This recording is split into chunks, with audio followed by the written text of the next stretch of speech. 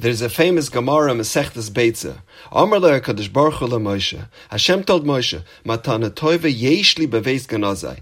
I have this precious gift in my treasure house. V'Shabbos Shema. It's the gift of Shabbos. V'ani mavakesh litna l'Yisrael. And I wish to give it to the Jewish people. Leich v'hoidia. Go and inform them of my intention. Let Klal Yisrael know that I'm giving them my most beloved, my most cherished item I have in my vault. And the question is, Hashem is stating this big preamble. He makes this sensational introduction. Matana toiva yeshli beveis ganazai. So he obviously wants to build up great anticipation, great excitement for this gift. Then he goes ahead and takes the whole air out of the suspense by telling Moshe v'Shabbos Shema. He tells Moshe what the gift is. He should have waited a little bit longer, build up the excitement, build up some anticipation, and only then inform them of this great gift. If you want to give your spouse a gift, you first bundle it in many layers of wrapping paper, then you put it in a box, then you place a ribbon around the box to build anticipation and affection. So why did Hashem tell Moshe the content of the gift right off the bat? So there's a story told about a poor man who knocked on the door of the holy tzaddik Rav Shmelka of Nikolsburg and begged him for a donation. Rav Shmelka's wife was not home at the time, so he started searching around the house for some money to give the poor man. But he couldn't find not even one groschen to give him. Looking around frantically, he found his wife's gold ring, and without hesitation, gave it to the pauper. The poor man was overjoyed. He thanked the Rebbe profusely, and then he left. When Rav Shmelka's wife came home, he told her what had transpired. His wife started screaming, "Oh no, you gave away my gold ring?"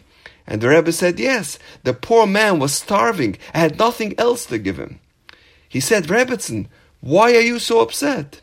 And she says, "The poor man has no idea how much that ring is worth. He will sell it for a few pieces of bread."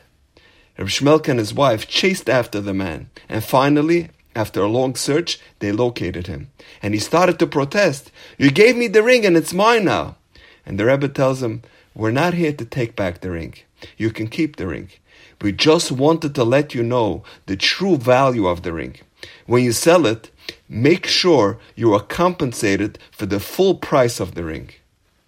The following Friday night, Reb Shmelka related this incident to his Hasidim. And he said, this is what Hashem meant when he told Moshe Rabbeinu, Matana toive yeshli beveis ganazai. I have this precious gift, this priceless treasure in my heavenly safe. V'Shabbos Shema, as the gift of Shabbos. Leich v'hodia.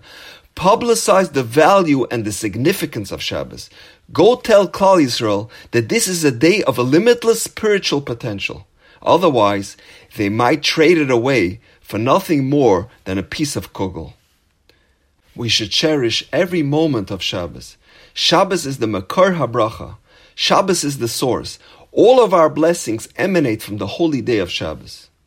In the passage of V'Shamru B'nai Yisrael es HaShabbos that we recite every Friday night, we say, Ki sheishes yomim asa Hashem es hashamayim v'es haaretz.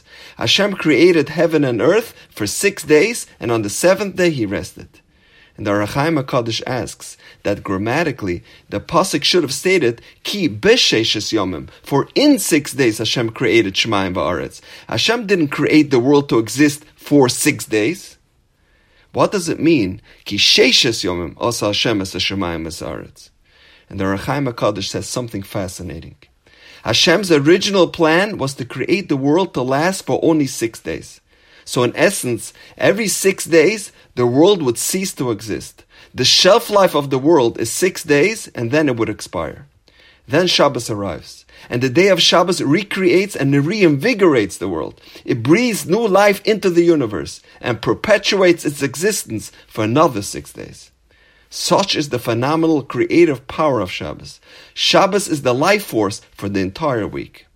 Paradoxically, Shabbos, the only day of the week that Hashem did not create anything, is the very day which creates and sustains the entire next week.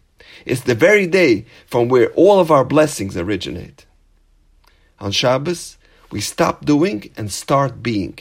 Shabbos is a day of reflection and introspection, when we are meant to contemplate our personal relationship with Hashem. Reb Shimshon Pinkus Zatzal compares Shabbos to our honeymoon with Hashem. When a couple is on their honeymoon and are sitting together enjoying watching a magnificent sunset, and the husband takes out his cell phone to make a call, it's insulting to his wife. This time was set aside for them to spend together, and any distractions takes away from that bonding. It seems like in our culture, being busy is a badge of honor. It's something that people take pride in. It's ingrained deep within our psyche. Sitting idle and meditating are relegated to losers. However, Hashem told Moshe Rabbeinu, Shabbos is a metana toiva, that I want to give exclusively to Klal Yisrael. Leich v'hodia. Let them know the significance of this day. It's a day when we stop doing and start being. We are human beings, not human doings. And now, we know. Have a wonderful Shabbos.